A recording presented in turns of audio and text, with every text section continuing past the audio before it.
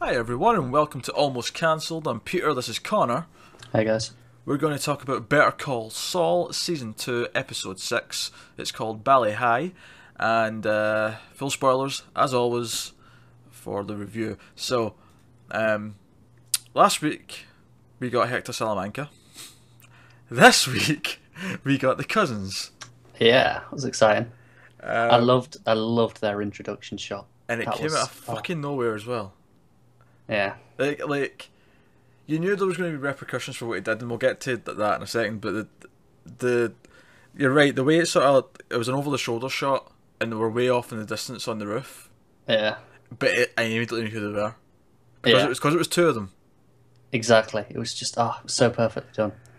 Ah, fantastic. I was Yeah, loving the that episode anyway, but that was yeah. The other shot that I really loved to do with them was the shot of the shoe. That close up on it. yeah later on. Yeah, there's not as much to analyze here. I mean, it makes sense. The wood shot because he's connected to, you know, I mean, Yeah. he's related to Salamanca, but it's just really really nice, nice little surprise. Yeah. So that's pretty cool. But yeah, Saul continues to be excellent. Quite frankly, really liked this episode. Once again, Saul himself wasn't necessarily the main, plot. Not at all. It was very much Mike and Kim again, having their Yeah. own plots each. And I thought both of them were pretty great. Mike's will tackle first. I thought his was for me, it all boils down. There's a couple of good moments, but for me, what it really boils down to, the scene I loved was him going into his house when he knew someone was inside. That one shot of him just following him around the house was incredibly tense, and the Oh, it sound was. design was on point because they made it feel like they made it sound like actually walking about a house at night without Yeah. any other bullshit. Yeah. Just the odd creak, the footsteps, and the eerie sort of silence of it all. Yeah, it was just fantastic.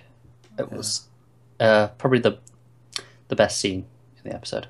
I would agree, and I think what works or what's more impressive to me about that is that we know Mike can't die. We know he's safe. Yeah, yeah, it's still you feel that tension. Yeah, so that is excellent stuff. I can't really praise that enough. The other winner that I really liked, there's two winners in this There is, episode. yeah. It was Kim and Hamlin walking through. This is near the start of the episode because she's obviously out of the doghouse because Chuck's stepped in and got her out of trouble. But Hamlin's still clearly holding a grudge. He's not happy with her, and it's just a wonderful shot of them walking to the meeting, going through the building, and the shot stays on them the whole time. And it's not as impressive per se as the Mike shot later, but it's still really It's so engaging. It's because it's him giving her the complete cold shoulder, but then yeah. smiling at everyone else every like when they say hello and reacting to other people. Yeah, it's particularly at the end, just like literally as they turn the corner before they go in, his smile comes on, Yeah, and then he goes in. And then again, the shot ends with her, like, shutting the door, but she takes a moment to, like, breathe and, like, before she puts her smile on for the clients, and it's, again, really well done, but I think it's a very purposeful shot because it has to be that long, it has to be that uninterrupted to show how unbearable this cold shoulder yeah. is.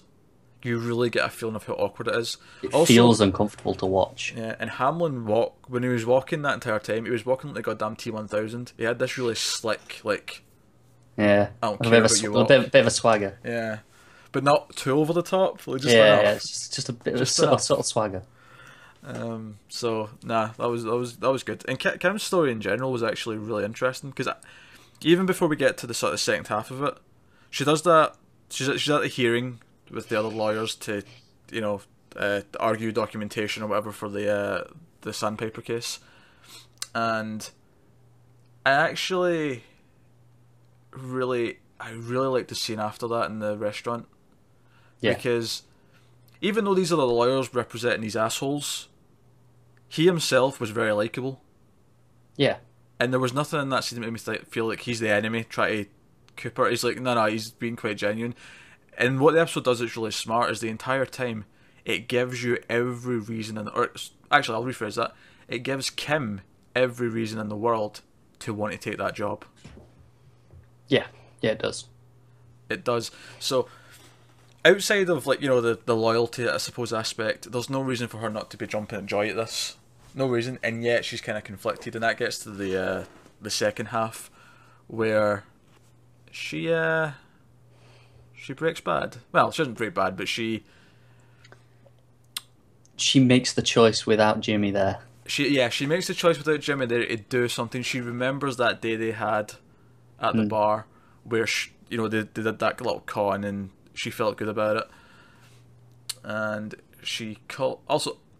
But they don't actually get to this because the episode ends before he gets back to work the next day. But surely Jimmy's going to be in trouble for ditching those two I would assume so. in the middle of the workday, because he literally just leaves right away when he gets the phone call. It's kind of what Kim did as well, though, to be fair. They were like, come in, do this letter. True. Or do this research, whatever it was. Yeah, but she's got another job lined up. She's pretty. She didn't at that point, though. She did. Oh, yeah, she did, you're right. Yeah, this was after that. She's You're right. She's Yeah. good. Yeah, she doesn't care. Yeah. Joe, I liked about it as well is I liked the setup for it. It made it really justifiable, both to her and to us as the audience, because this guy, whether that was his wife that she saw him kissing goodbye or another mistress, either way, the guy's a bit of a sleazebag. Yeah. So you're on her side, and you can kind of get why she's like, okay to con this bastard because he's a dickwad. So that was good. And it was just them waking up the next morning, and she sort of spoke about her conflictions and how, like, Saul knew what he wanted. That's what she says. And she feels like she ruined that for him. Yeah, because she realizes it was her making him take the job. Yeah. And he comes in and he says, "Yeah, no, I did it for me," but he's kind of just doing that out of, to make her feel better. make her feel better, and because it is technically the right choice to make. But Yeah.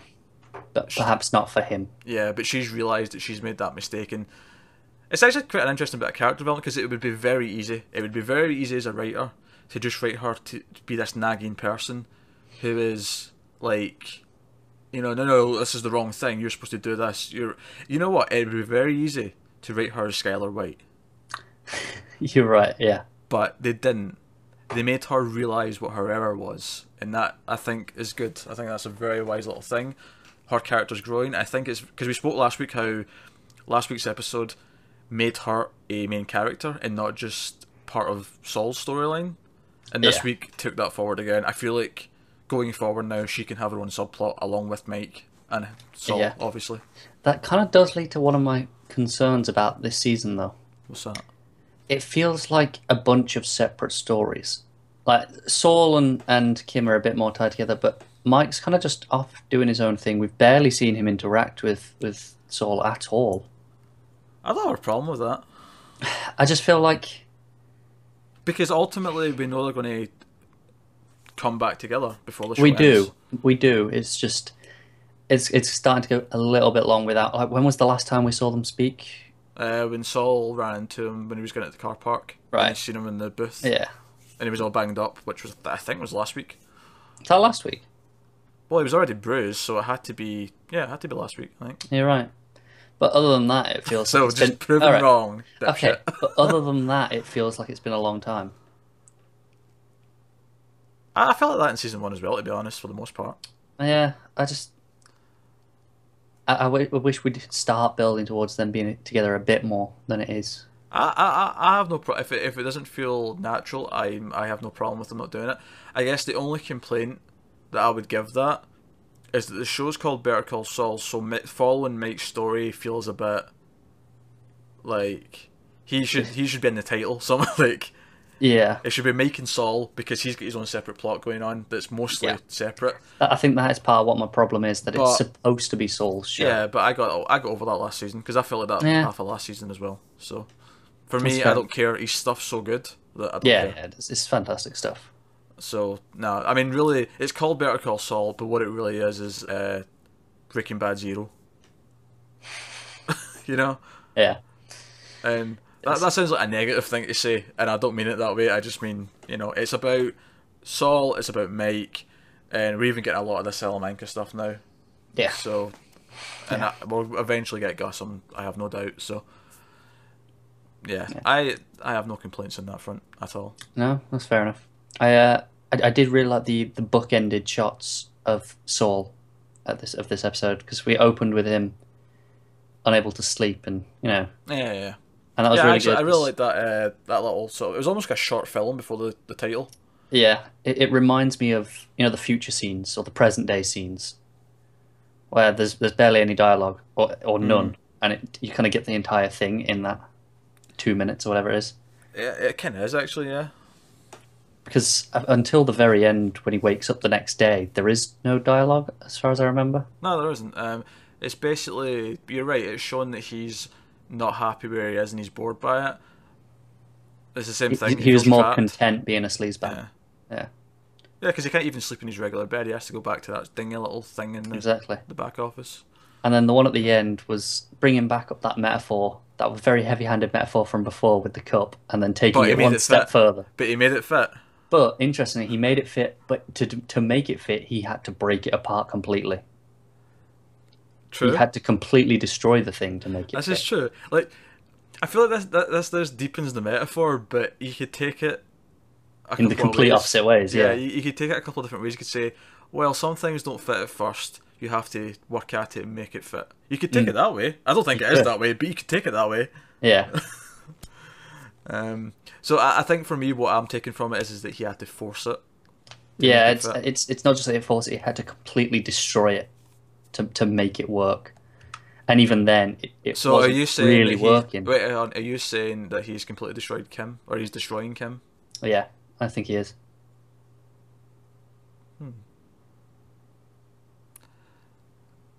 Yeah, but you say well, maybe he will eventually, maybe he will in the long run. But you say that, but at the same time, he would talk her into taking the good job, like, For now.